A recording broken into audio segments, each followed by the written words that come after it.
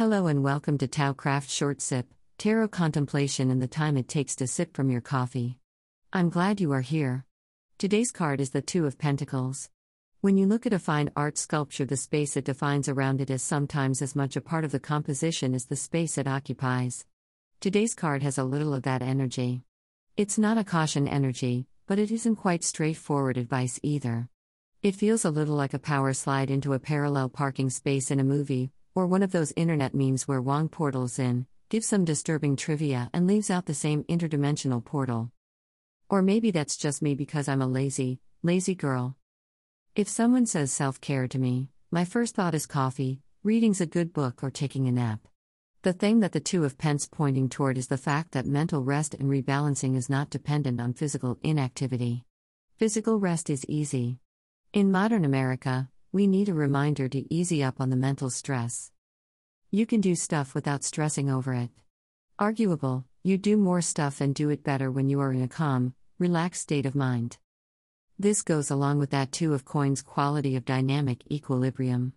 Maintaining balance often requires movement and adaptation. Spinning things are more stable, like a top or a bicycle or a gyroscope.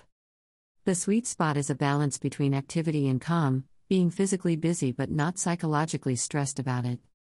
Taoist philosophy describes it as Wu Wei. Chinese is notoriously difficult to translate.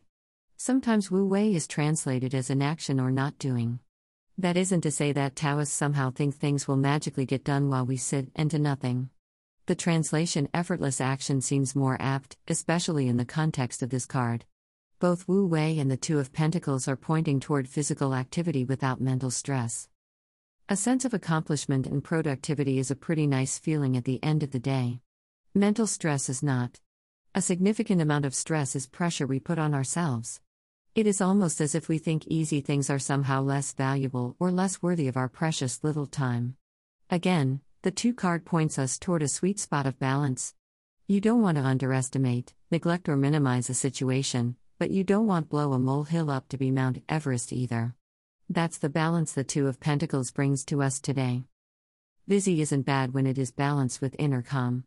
Mental rest and quiet is still self-care, even when it happens in the center of a storm of external activity.